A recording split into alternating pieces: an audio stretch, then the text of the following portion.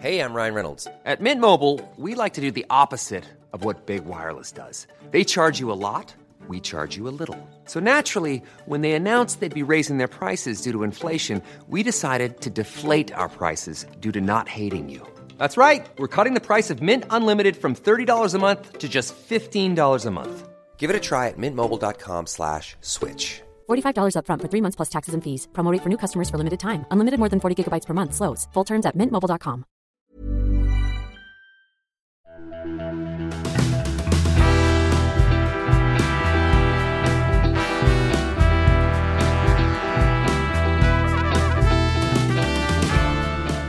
Hey, welcome to Page Break. I'm your host, Brian McClellan, coming to you on a blistering winter afternoon in the mountains of Utah. My guest this week is tabletop game designer Chris Birch.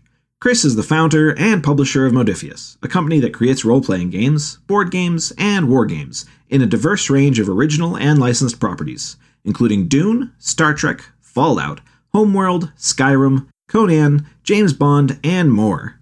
Before founding Modiphius, Chris managed bands, tours, and nightclubs for the dance music industry, and ran a video game fashion label. Chris and I talk about Modiphius, the magnificent backlist of licensed properties they've been able to work with, how much sociability and the convention circuit matters to a gaming company, and how fantasy art has changed over the years.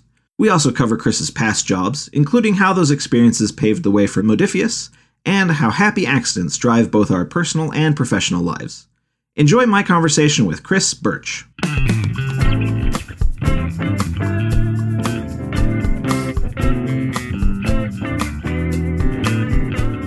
Hey, how's life been doing? Yeah, very good. Survived the chaos of the last couple of years. It was about 3 years since I met you, I think, at that wonderful Polish con. Yeah, that was a great one. I think that was my last foreign convention before COVID hit. Yeah. But that was a fun one. I really liked that. Do you find that a lot of your kind of business revolves around conventions? Because I know that like Gen Con is obviously massive for the gaming community. It is. Conventions are a chance to meet people who might not find you through your usual channels. Yeah. But we didn't suffer by not doing any conventions for nearly 2 years. So, our business grew. And I got lots more work done because, of course, when you're away, a convention is really a week. Doesn't matter whether it is a 2-day show, a 3-day show. By the time you fly out or you travel there, and then, you've got to catch up. It's a good week out of the business and there's a lot of emails to catch up on. And then maybe you come back with more silly ideas that you have to deal with. So it adds a lot of work. I mean, of course, you make money. Some shows, Gen Con's a great show for making money. It's also a great show for spending money. One of the most expensive. But if we never did a convention again, we make enough money. Like some companies really rely on conventions, but we have enough business going through distribution and our web store and other routes. So, it's plenty to keep us going. I mean, it's great doing conventions because you meet people, and I like selling games to people. I think everyone should be at the coalface and meet customers and, just hear why they love your stuff or why they don't love your stuff.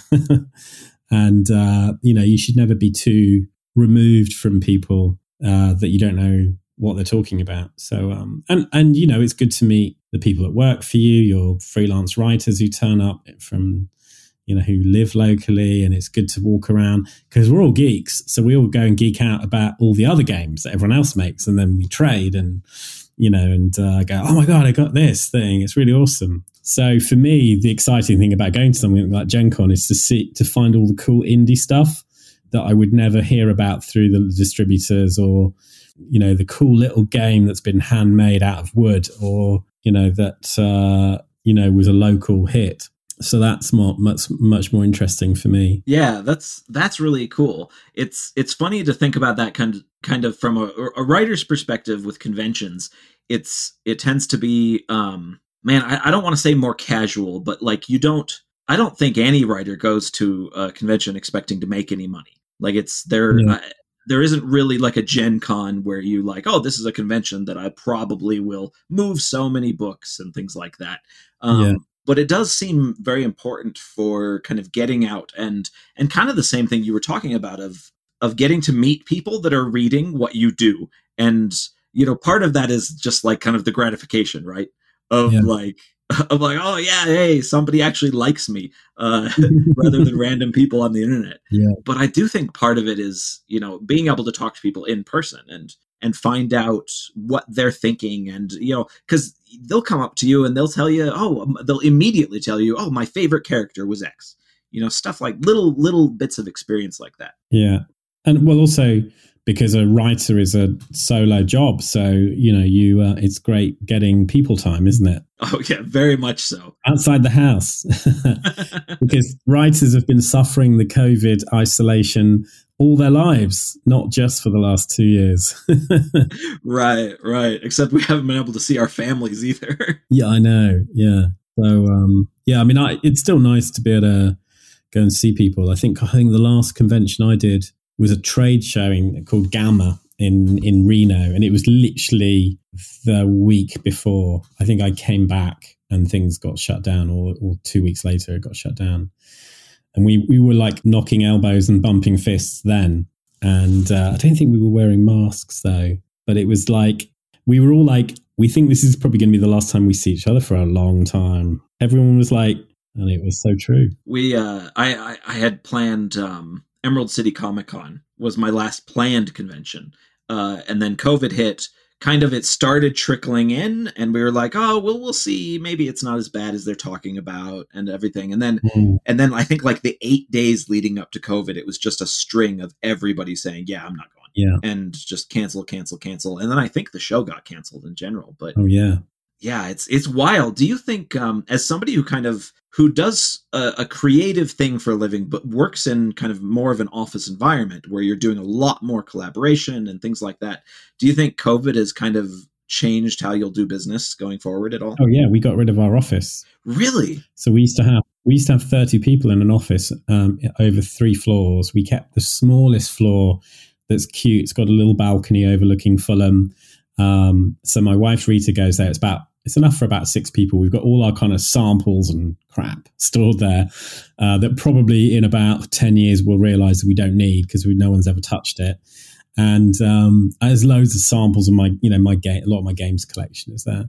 So we've kept that, but we've saved a load of money. We've moved the whole company is online. We use a thing called Monday.com as our kind of project planning virtual office space. And we're way more in touch with the business, way more in control of the business. And now we can hire people all over the world. Like we've hired 3 people in America in the last 3 or 4 months. And that wouldn't have been something we would have done 2 years ago. It would have been like, well, we need people to come into the office. And that we've totally freed our recruitment ability up. So I work from home. I think it is nice working from home. Like you get to eat better because you can go to the fridge, but you also eat more because you can go to the fridge. Yeah. So I definitely eat better because I'm not going to the local shop to get a sandwich and eating more bread and whatever. But I think people unknowingly miss the, hey, so what, having that, making the coffee in the morning. What do you guys do at the weekend? Hey, should we go for a beer after work? Yeah, let's go. And then you meet so-and-so's sister or their friend, and then you all go out and then you start dating. And do you know what I mean? It's that kind of social mixing that you can't plan. Yeah. Because just by accident, you meet someone else's friend and then you start dating because they met for a pint after work. And it's, so people, and I don't think people, of course you can organize that, but there's a lot of life is full of accidents. And nature relies on us meeting by pure accident and not planning to meet. So I think there's a certain amount of sort of ad hoc lifestyle that people are missing. And maybe what it would be nice is people will starting to go, I want to come back I want to go to the office. Can I come 2 days a week or 3 days a week? And I think that we might find that people start to do that because, I'm blessed with a decent house that I can work in 2 or 3 places. But a lot of people, especially in big cities, are in bed sits. That idea you live in one room, right? You've got your bed. Just the tiny studio. Yeah. Yeah. And that can drive you crazy. And I've been in a place like that when I first came to London. And so young people faced with having to work from home, it's torturous, I think. And I there's no wonder you want to get out. I used to, I was like excited to get out of the house and travel through London and go to some office, a cool office, and sit there and work and meet other people because I wanted to meet people. I was desperate to meet new people in London. So, once when you've got a family and you've got friends and you've got your life and you know where to go and you know who to talk to, it's great to be working from home. But when you're kind of young and new and, you've got your life ahead of you, I think a lot of people, they think it's cool being able to work from home, but actually you're missing out so much. Yeah. Well, and that's not just kind of on the personal level. It's on the professional level too. Those happy accidents at, conventions, for instance, is a great place for that kind of, you just of course. happen to meet, somebody who's in charge of, a novel line. And then they look at you and say, oh, do you want to write something for us? That kind of thing. Yeah. Oh, no, for sure. Like we met at a convention, so, yeah. That is all stuff that we miss out on. But, it's like when you go, I was walking down the street and I just bumped into so-and-so, and you don't get that if you don't go out as much, and you just never know. And that's what I think that's the most amazing thing about life is there are unbelievable, amazing connections that are literally just around the corner and you don't know they're going to happen. But if you don't go anywhere, they won't happen. Like, I met my wife, Rita, at a picnic, and I was hungover playing PlayStation on the sofa on a Good Friday, and terrible time to be hungover, I must say. This friend, a mutual friend, rang up and said, "Oh, I'll come to this picnic. It's going to be really nice." And I was like, I could just stay here. It's really nice, and make some pasta, just veg out, play it. And no, you got to come. And so I did. And then I met my wife, Rita, my soon-to-be wife. And so you just don't know. And that's why going out, going to places is just can be life-changing. Well, and it's kind of funny that you started off kind of talking about connections like that, because I kind of looking through your career, I find it really fascinating in terms of the series of jobs that you've done that, from at least kind of a layman's perspective, all seem to be jobs that you have excelled at in ways that you need connections to excel. You need to be able to know how to talk to people, know how to make the right kind of the right approach, the right business connection, personal connection, that kind of thing. So was it right at the beginning of your career that you were kind of you were a booking agent for music acts, right? Well, I actually started when I was 16. I went to a Christian rock festival in the UK called Greenbelt, Mm-hmm. which was the size of Glastonbury and Reading Rock Festival. And it was like those three festivals were the big thing in the 70s. And we went when I was with a church youth club, and we went there. It was like 50,000 people, and they'd have all the big bands playing, but it was all like Christian youth clubs and things. And my mind was blown as like a 14-year-old or something. And after I went to that, I was like, oh my God, I want to do this thing. I want to organize things. How do I organize things? And I couldn't find any books about it. So I would write to the organizers and plead to them to meet at and let me ask them questions. And then when I was 16, I started organizing a youth thing called Link Up, which was the idea. It was 4 of us who were all 16-year-olds. We refused the help of all the adults, and we would drive around. This is before internet, because this is in the 80s. We would drive around. We'd find out where other youth clubs were. We'd drive around and go, we're going to do this big event at this church in Leamington, my hometown, on this date. Will you come? And so we would just went and invited loads of people. And then we did these events with like 200-300 people over the course of a couple of years. And then I went to college, and bizarrely, I ended up as chairman of the Gaming Society, and at the same time, publicity secretary for the Christian Union. That was very amusing because it was like kind of around the time it was this is late 80s. So there was still a kind of like, oh, those demon worshippers. Yeah, I'm the chairman of that lot. Yeah. and it was, I remember people going, oh, but there's that, it's all evil. There's that monster manual with a demon. It's like, you mean this book with like, I mean, seriously, guys, if that is what you think a demon looks like, you've got a real horrific awakening coming when you see a real demon. That is a terrible, terrible, appalling, I mean, this is the Monster Manual, right? The classic Monster Manual. Right. It is an appalling drawing. Like, if that is not a real drawing, that is like a school, college grad drawing of a demon if you were to gauge it by art quality these days. And then another funny story is that there was some parents being shown around college, and just as they walked into our room, we were playing D&D, I just went, and so Satan said, and then looked up at them expectantly. So I had a good sense of humour then. Just because I know there was, like, literally Jesus would be playing role-playing games because it's so much fun and you get to talk to people and help them get out of their shell. So I was like, what are you guys all talking about? Get a life. So then I was and I ran for social secretary. So through all those things, I got really used to talking to lots of people, pitching my idea for an event or come to the society or whatever it was. And, gaming really brought me out of my shell. Like playing Dungeons and Dragons, I discovered when I was 9. Mm-hmm. I was very shy as a kid.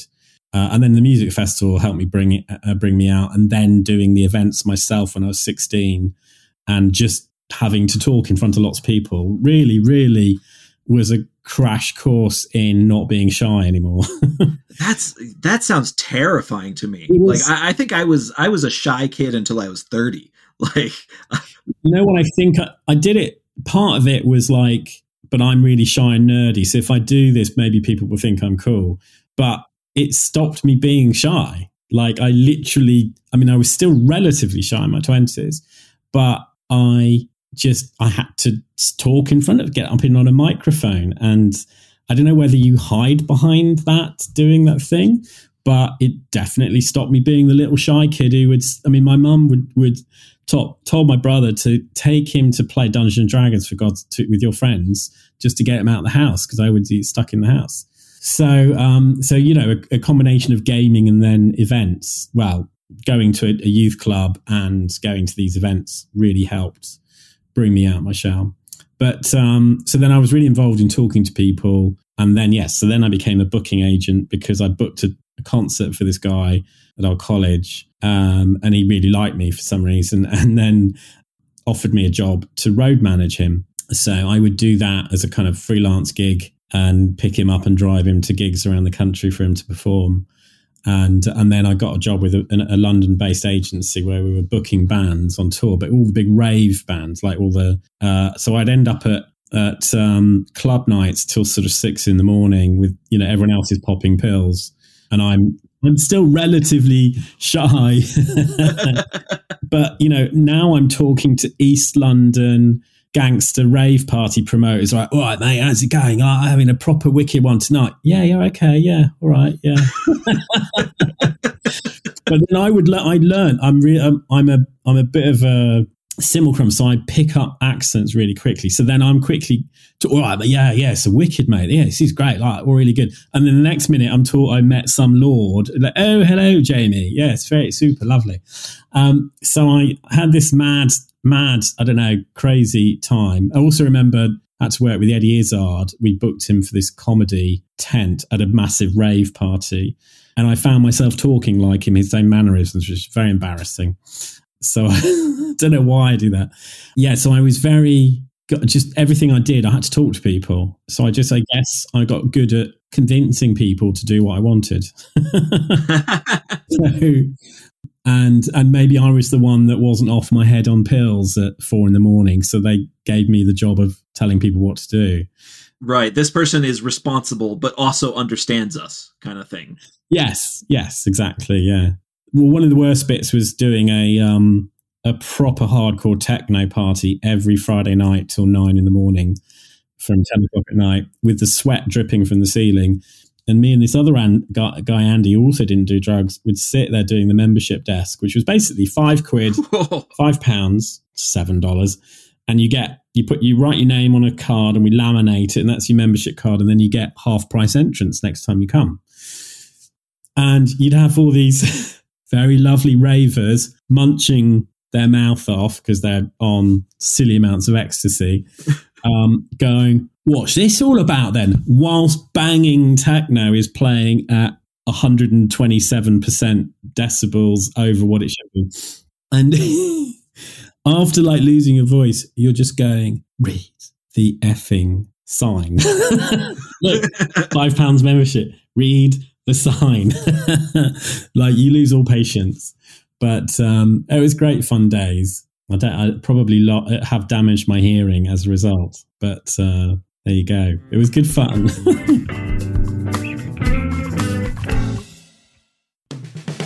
Hey, Page Break listeners. Brian here, rudely interrupting myself for a bit of a plug. Making a podcast isn't free, and I'm hoping that you enjoy it enough to pitch in a pittance. To do so, head on over to patreon.com/pagebreak, where you can toss as little as $3 a month into the tip jar, $5 a month to get the podcast ad-free and early, and $10 a month to hear your name in the credits and feel a smug sense of superiority. You can also buy my books from your favorite retailer, or direct from my website. Thanks to everyone who contributes. Now back to me.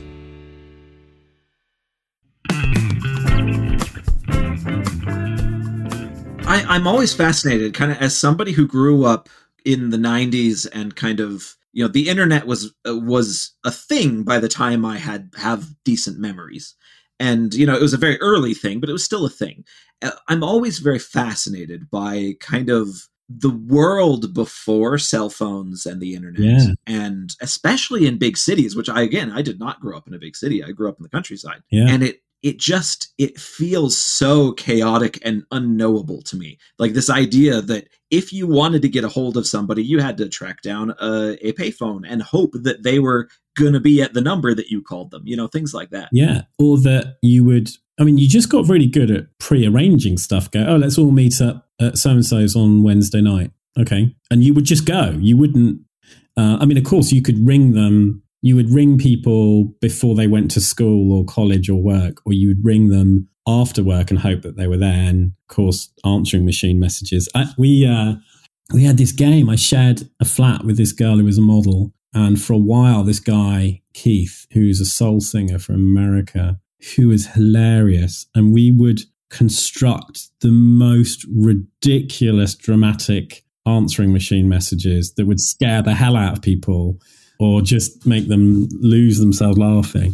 And just because it was a game, and then people would leave funny messages. But yeah, you just kind of planned. Like I remember arranging to go on a date with a girl, and I turned up at her flat, and she thought I'd said to meet at this other place. So we were both sat there, and I couldn't get hold of her because we didn't have mobile phones, you know. Yeah. And you know that happened, and you know you'd miss people, or you'd wait longer because you got nothing else to do, you know. Or you'd sit around. When I was a kid, I'd sit around waiting for people to call at home, you know, and thinking, well, maybe they'll call, so I better stay in. It's like, just go out. It's like, you know, and that I soon changed that once I got out of my shyness, you know. But yeah, it is weird thinking back, because I remember having my first kind of brick phone that could just text.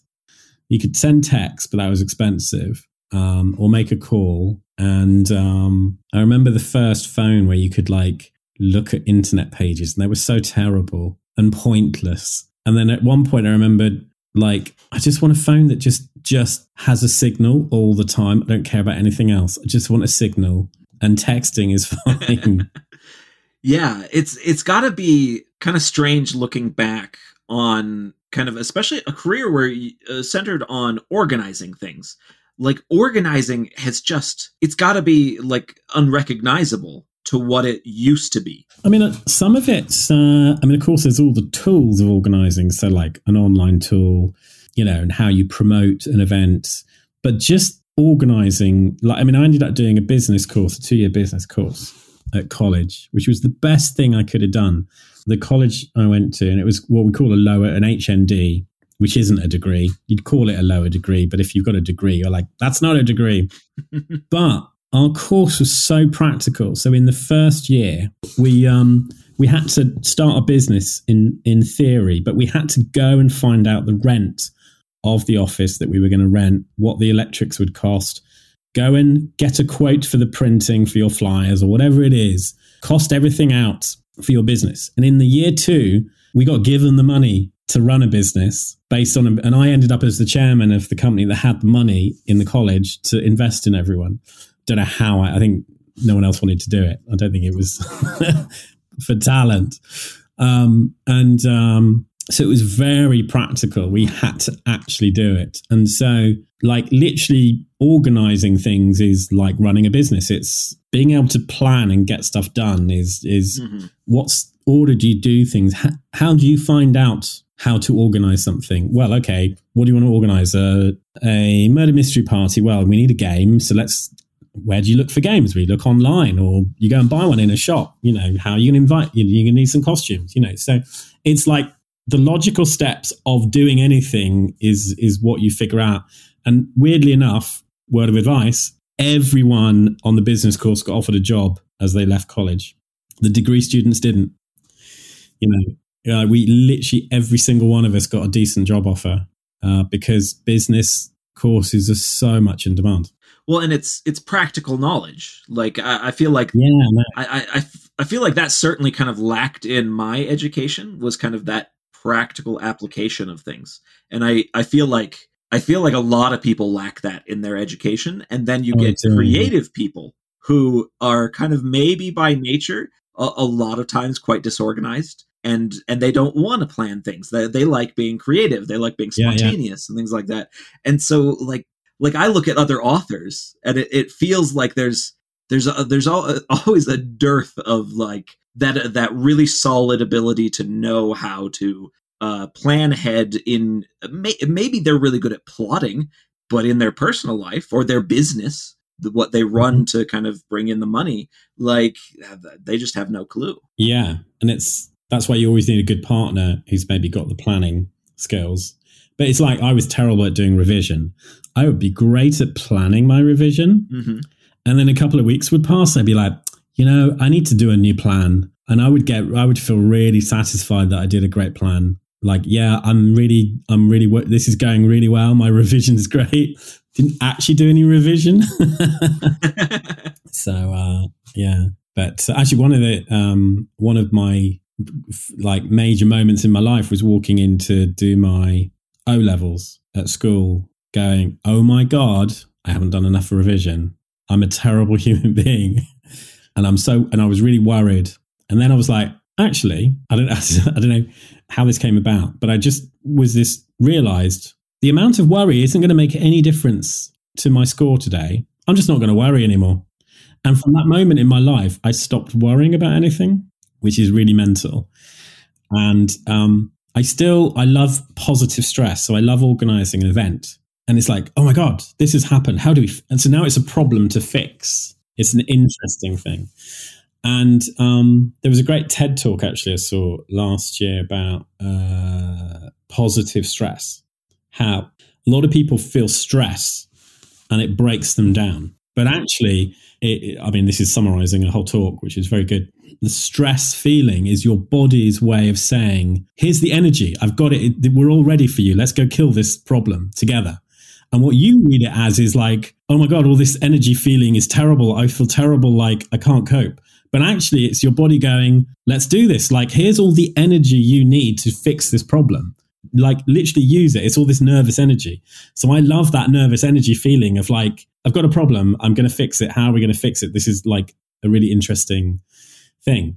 And so I use it in a positive way. Occasionally I'm not stressed, but of course things happen. You're like, oh, that's a shame. How am I going to cope with that? But like, I just don't worry about stuff because, it's not going to make any difference at all. Yeah, I like that. I like that a lot, actually. That idea of kind of turning that thing that we're all kind of trained to be afraid of, turning it into a positive experience. Well, because we all talk about it. Like everyone's like, oh, I'm so stressed about this. That is not, you're talking about a fake thing. What you should be saying is, my body's giving me bucket loads of energy to fix this problem, but instead I'm just going to sit here and because I don't actually want to fix the problem. And I mean, I know I'm oversimplifying things and people have terrible times and it's really hard. And of course, if you've got lots of problems, it can be hard to see over the mountain. Yeah. So that is an oversimplification. But once you can, and I was lucky that I broke it with something as dumb as, school exams. Right. Which, looking back on my life, it wouldn't have mattered. Who cares what exam results you get? It has absolutely no meaning on my life. And for most people, it has no meaning on your life. I'm not saying you shouldn't do good in your exams, but,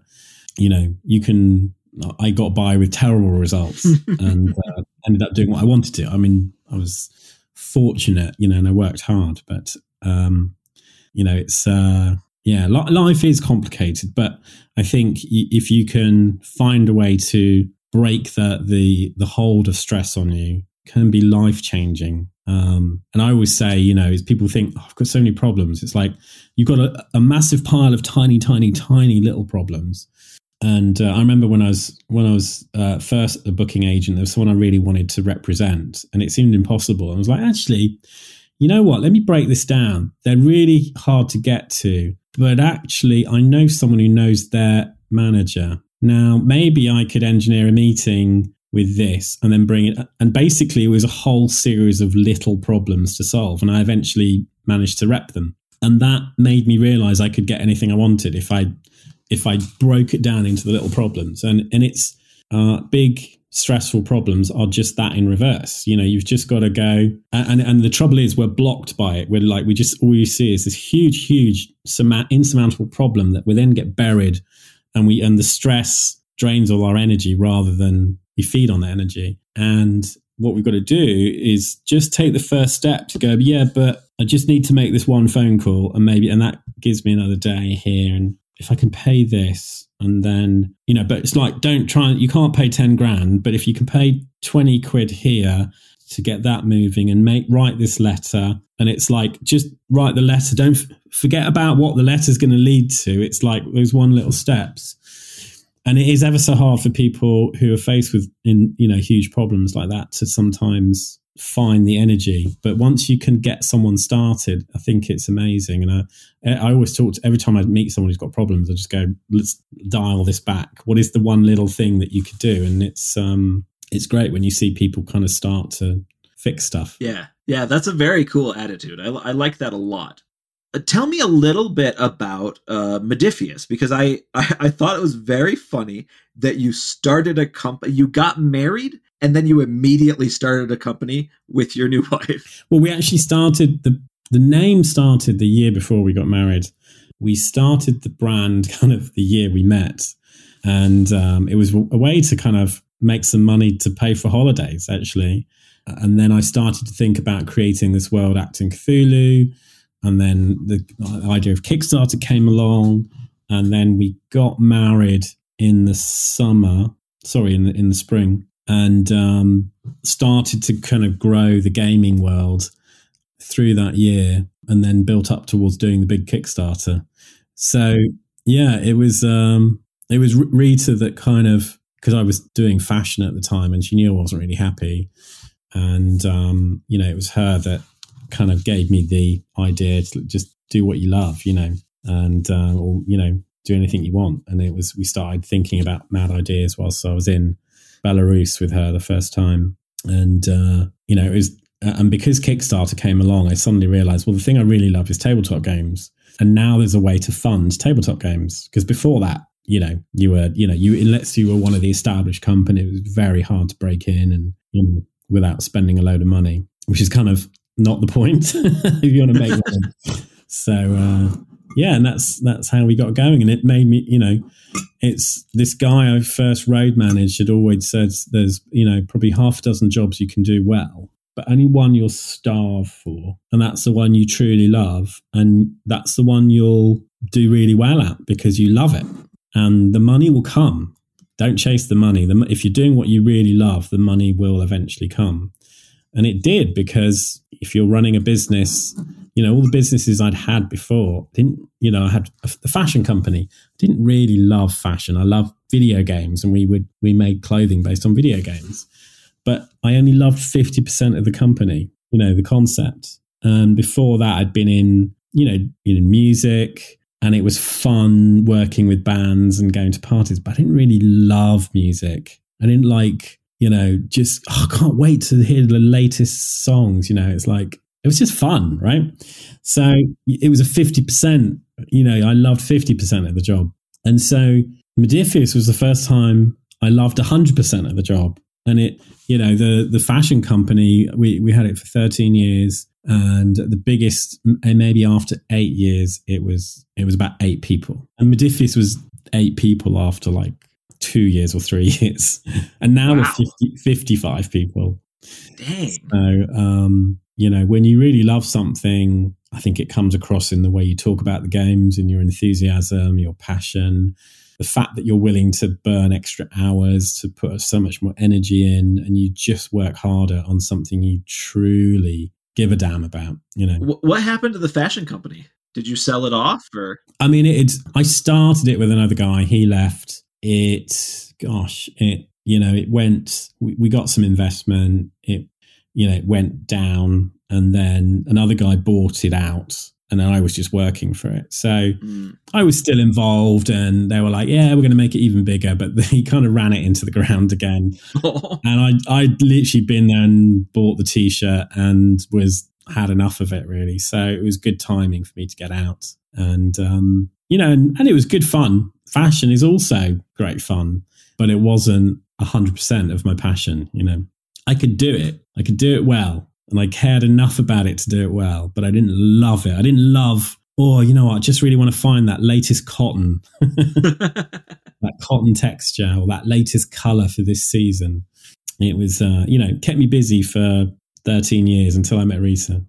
Something that really struck me kind of from the first time you and I started talking was kind of how the massive, or at least massive in terms of the way I think of them as culturally and as part of my fandoms, the massive kind of properties that you have gotten to work with Modiphius. And I was curious, how do you end up with, Fallout, with, Star Trek or Skyrim? Do you just start asking questions? You find out who's got the rights and then ask. I was lucky that the T-shirt company had lots of licenses. So we got Atari and Activision and Midway and Space Invaders. So we'd done a lot of licensing deals. So we knew a lot of the video games companies. And I was used to doing licensing deals. So when I started Modiphius and we did our first project, which was Achtung Cthulhu, which was our own world, I knew some people or an agent who said, and I mentioned I was doing this now. And she said, well, we've got this old property, Mutant Chronicles, that, we're looking for someone to reboot. And I was like, oh, God, yes.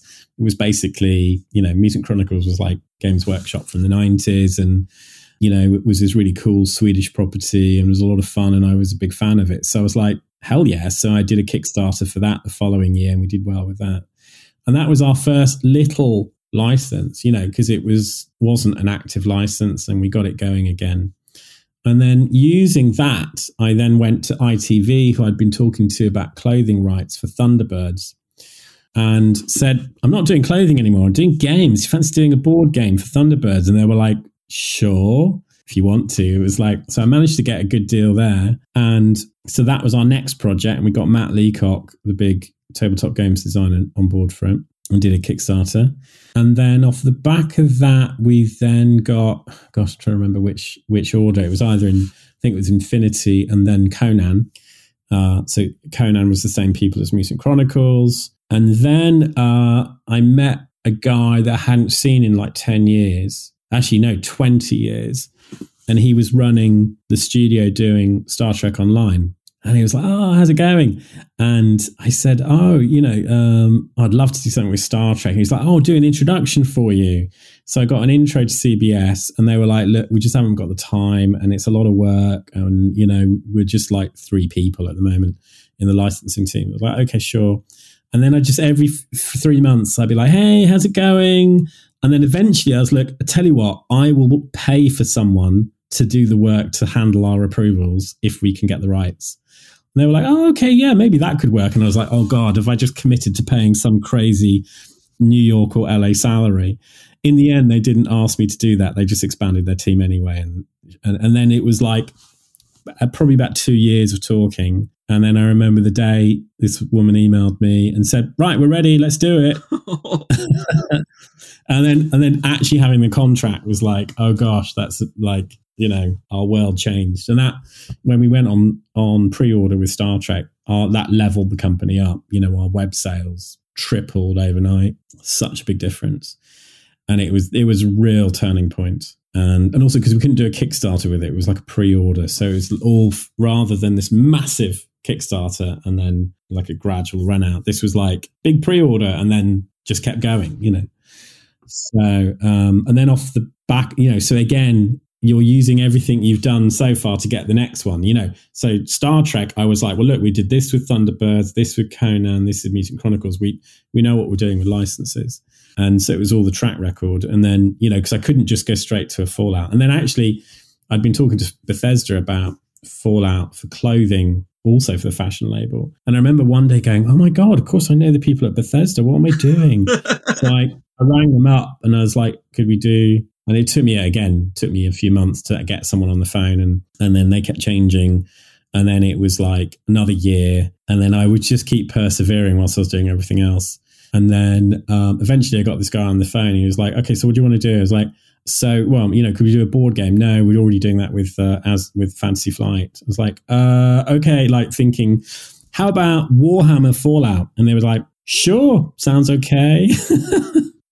Send me a pitch. So we put this big pitch together. And then again, it was like another year and a half until, because they were just so busy and this isn't big money for them, And, eventually it was like, okay, this is it. We're doing the deal. I was like, what? Oh my God, here we go.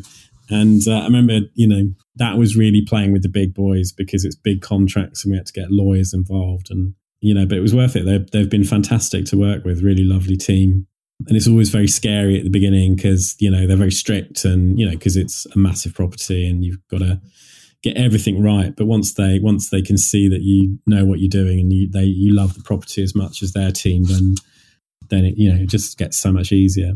And then it just got on from there. And we've done more with, got Elder Scrolls and then James Bond, because that's coming this spring, the Spectre game. And that, again, another mad story. That was, I've always been trying to get, a massive fan of James Bond since I was a kid. And, Eon are very hard to contact. I would just send an email every so often to their standard email inbox and got a kind of no, thanks, but no thanks, don't try again. And then we got working with Agatha Christie. Someone brought us this card game to release. And I was thinking, maybe we can do something with the Fleming estate because they were doing the comic books.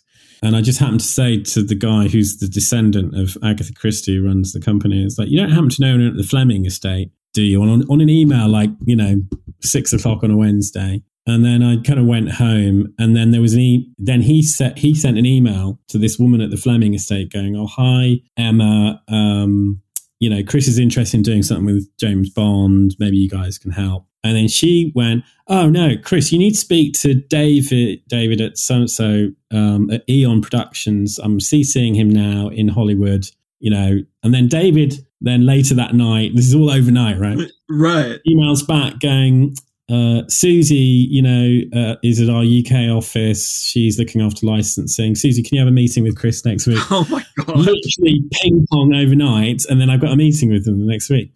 So...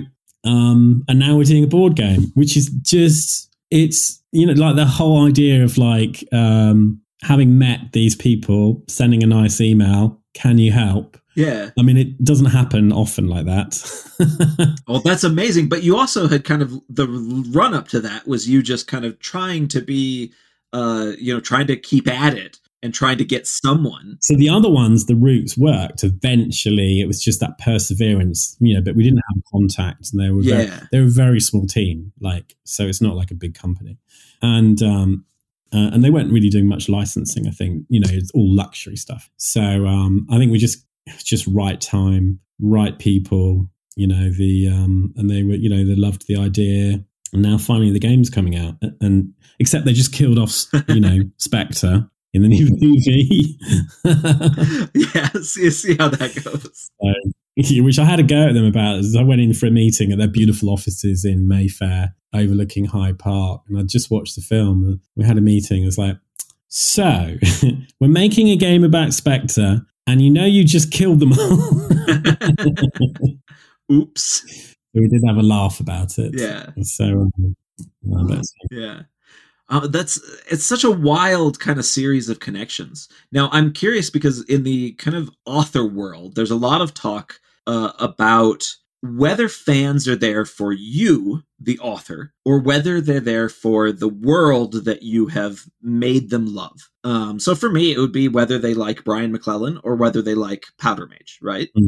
I'm kind of curious if there's if that's something that goes through your head for a gaming company of, are these people coming back to us to get our games, or are they only coming in because of the properties that we can give them? I think something like Star Trek, they're coming to it for Star Trek, and they'd come to Star Trek whether it was us or someone else making it. If it's something a bit more obscure, I think they might be like, oh, I'll take a look because it's Modiphius. If it was like Acton Cthulhu, we just relaunched for our 2D20 rule system, I think a lot of people are like, well, you did a great job with all these other games. We're going to take a look at your world. Now, interesting comparison is going back to Clubland days. So we used to organize, Universe, the company, would organize a night called Voyager, a techno night, at a club called Complex Club on a Friday night with, say, a big French DJ, techno DJ called Laurent Garnier on a Friday night. I would, because I was on the membership desk, I would speak to lots of people, and the average person is it's really good at Complex on a Friday night.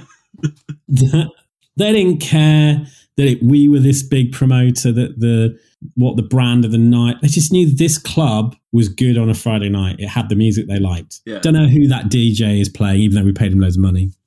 And then about, I don't know, maybe 20% were like, oh yeah, Laurent Garnier is amazing. I've come here to watch Laurent Garnier.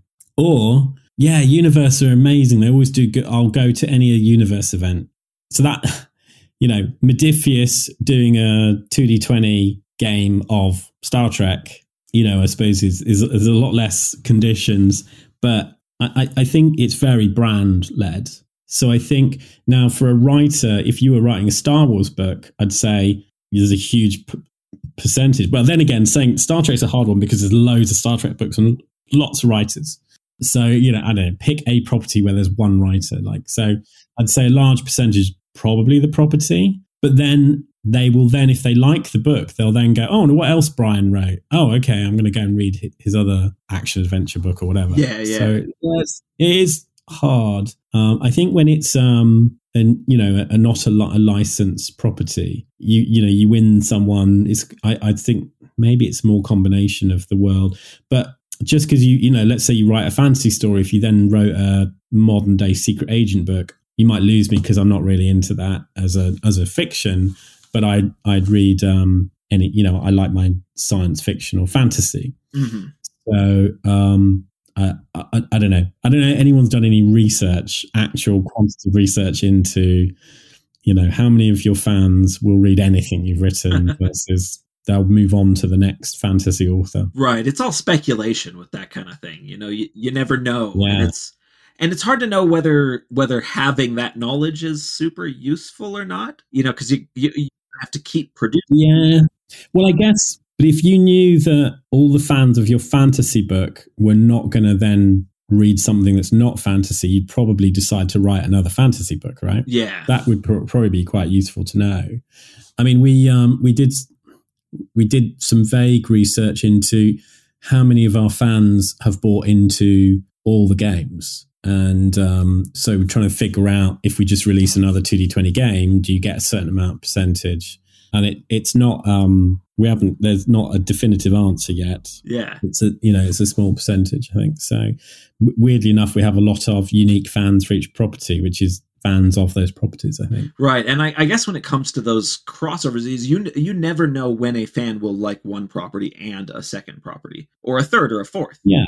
I mean, I think if you're doing something science fiction, there's a decent chance they're going to like more science fiction. If they're into Conan, they're probably into Dungeons and Dragons. If they're, or you get the fantasy fans that don't like Dungeons and Dragons come to Conan. It's always being, interesting niches win, and a niche in tabletop can be actually pretty big. But if you do it really well and dive into that niche and make it a big niche, you know, or kind of make the most of the niche. Don't try and soften the edges, go hard, you know, I think that's the best way.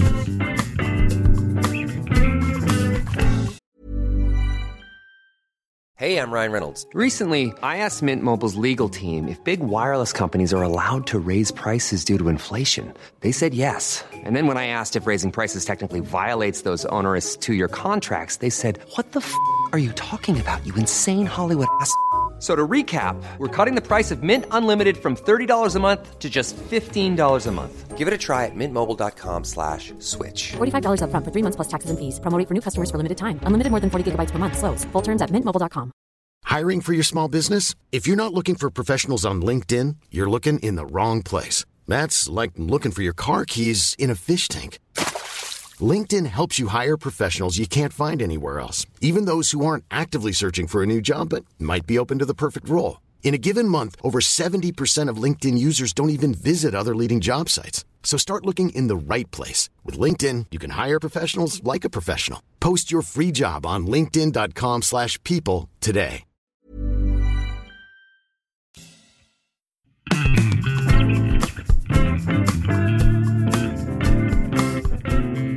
So where do your duties kind of lie with the company these days? Well, technically, I'm chief creative officer, which means I get to stick my nose in and make people's lives hell. I change something. Well, I try not to do that as much as I used to. So I get to, you know, obviously, as one of the founders and directors of the company, we have to sign off on the publishing plans and, you know, but I have my own projects. So I have a thing called Via Modifius where I find kind of A&R, find cool new gaming projects. You know, my big thing is solo wargaming and cooperative gaming. I have particular projects I focus on, like the Skyrim board game that we did, which we've been working on last year, you know, where, you know, if we're doing a crowdfunding, it's very personal. So I'm involved in leading that. Although we had a much bigger team, so I didn't have to do as much this time, which was a big relief. So I try and be involved where I can make the most difference, and I care, and I try to let people as much as I can get on with stuff in the company. Like Star Trek was my baby at one point, but I handed it over to the team, and they're doing a great job, doing a better job than if I was doing it, probably. You know, Fallout was a really big thing for me for a while, and it's one of our major things in the business. You know, brings in most of the money. So, you know, I love Fallout, but I have to be more involved sometimes. But again, the team are doing a great job. But I've got my new IPs I'm working on, so I'm trying to spend more time creating and less managing stuff where, you know, the business is doing quite well with it. When you're looking at like a new property that you might be able to get a hold of, do you find yourself kind of almost automatically thinking, okay, this is one I'm probably going to have this duty on and I'll be involved in this way, but maybe this other property, it's a brilliant property, but I think this other person in the company is probably better to take care of all this stuff? Yeah, sometimes we've looked at a few licenses where I've said, look, there's this opportunity, and I'll be honest, it's not something I'm massively into. Is anyone into it? Because if they are, then it's worth it. But if they're not, then we should pass on it because there's no passion in the company for it. It's always good when lots of people are into the project and we're like, oh, wow, we'd all love to work on it. There's a license we're doing at the moment where a lot of us are really into it. And some of the buzz is just getting the deal done. It's like, we brought it in, but, you know, and I've got some, you know, good ideas and we'll all sit around and talk about it. And it's a creative team.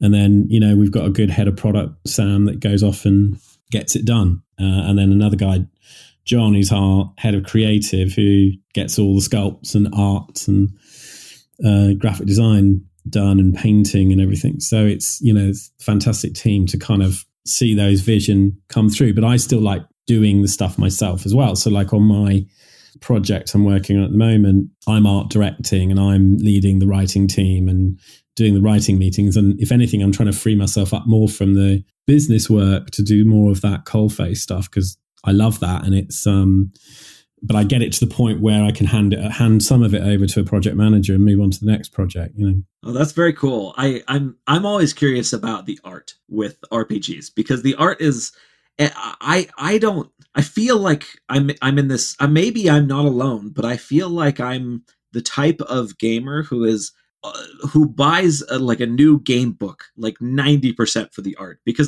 there's a pretty good chance I'm not even going to play it. But like for instance, like your guys' Dune game, when I saw that came out, I immediately ordered the special edition, because I'm like, I don't have a gaming group right now that I'm going to play this with, but I want this book on my shelf. It's so dang cool looking. Yeah, no, they did a great job on the artwork, and we had access to all the concept art from the movies so that we could base, the concepts on stuff that's happening in the films. So it was, a really good opportunity. And it was one of my bugbears before I started Modiphius. I think in my 20s, I was out of gaming for about 6 years when I was doing the big techno parties, just no time. And I came back excited to a gaming shop to discover how things had changed. And they hadn't. The art was still terrible. It was all black and white interiors, pages and pages and pages of text. And the artwork that was there was often, who commissioned this art? Who paid their mate at school to do this piece of art? It's appalling. And you expect me to pay money for it? Like, seriously. So that's why, right from the get-go, I was like, we've got to do great art. We've got to do color interiors. We were the first color Call of Cthulhu books, full color. And I was like, this has got to be beautiful, And so we've got a good reputation for doing great-looking books and, good quality books. And, hopefully just get better and better at that. And, more and more, the art level is going up. I'm always looking for kind of new, cool artists. When did that change really happen? Because it does seem like RPGs tend to be very artistic. Like the art is a really centerpiece. Kickstarter. Oh, is Kickstarter? Before Kickstarter, it's so expensive to do artwork for a book that you're basically having to imagine trying to fund a book just out of sales, where sales weren't really that high. And then Kickstarter comes along and you can pay for all the artwork with the funding. And you know how much you can pay for it up front. And then you can go out there and do deals to bring all the artwork in you want on a budget. So you have budget, but tiny budgets. For that's why it was terrible and cheap and black and white before. So saying that, Dungeons and Dragons sold millions of copies, and they still had the really basic art. Yeah, and they just wouldn't spend the money if they had. God, imagine. So it was one of my real things to go, let's just make them look great, so there are as much a work of art as we can and a great game, hopefully. Well, it does almost transcend it into almost like a coffee table book, right? Like it's something that you can sit and just kind of leaf through without having to read all the crunchy rules and everything. Yeah, because it didn't look like a geek thing anymore. Rather like, when those old role-playing books looked like you had a book from when you were a teenager with teenage quality artwork and not a serious quality geek gaming product. And now we have serious looking, you have your Dune book or Tales from the Loop or Symbaroum or any of those kind of beautiful looking, Star Trek. It's going to look, people are going to go, wow, that looks really cool. What's that? You put a pile of those on your coffee table, people are going to look at them because they look amazing. And also with today's desktop publishing at home on your Mac or your PC, there's no excuse not to have a decent looking book, Yeah. Even with lower budgets now, because there's so much stuff you can do. It just takes time. Well, and I feel like geekiness has almost become so mainstream with kind of Game of Thrones and the Marvel Cinematic Universe and things like that. And so geekiness has to be professional now. Because it's expected to be professional. Yeah, and it's mainstream. Yeah. Yeah. And just, you look at how Dungeons and Dragons has spread and become so much part of popular culture again. Right. It's its second wind. Maybe it'll get it right this time. And keep in there. But it's you've got to keep up with the other rest of the culture now. Yeah, for sure. I know it's getting pretty late there, so I'm not going to keep you much longer here. I like to wrap this up each time by asking every guest what the last thing they ate that blew their mind was. That blew my mind? Yeah. What's the last thing that you ate that you're still thinking about? Good question. I always love roast lamb and Yorkshire puddings, Sunday roast Like, it doesn't get old. It's always the best meal ever. And I always, if I cook it, I make way too many Yorkshire puddings that it's just sheerly not possible for everyone to eat, because they'll eat more of them. And there'll be some left over. What is a Yorkshire pudding? Yorkshire pudding is heat a tray until literally the oil is like a little baking tray, until the oil is like ridiculously hot. Mm-hmm. You're mixing flour and water and egg. And then you massively whisk it up and let it settle for about half an hour. And then if you use those like little cake trays with like the tiny little circles. Oh, like the little muffin trays. Okay, I know what you're talking about now. Yeah.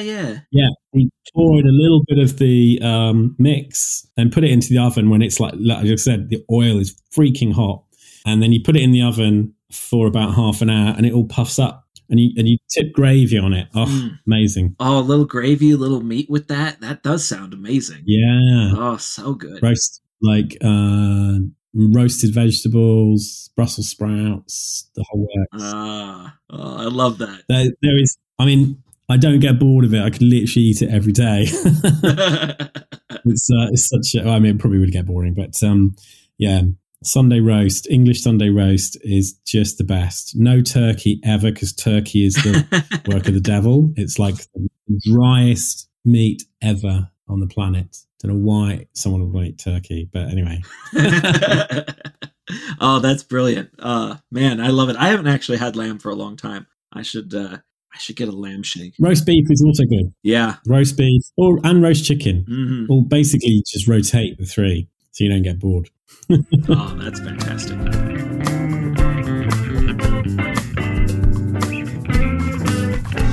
That was game designer Chris Birch. Thanks again to Chris for taking the time to chat. You can find links to the Modifius website and Twitter down in the show notes. You can find me, as always, at brianmcclellan.com. Special thanks to James Sutter for music and Tom Bishop for production. If you'd like to support the podcast, head on over to patreon.com/pagebreak or buy my books in ebook, paperback, or audio. You can also get signed copies of my books direct from my website, or swag from my Redbubble store. Don't forget to like, subscribe, and leave a review. Huge thanks to Kyle Anderson, Patrick Hunt, Elijah, Glenn with an extra N, and Jennifer and Angela Johnson for their backing on Patreon.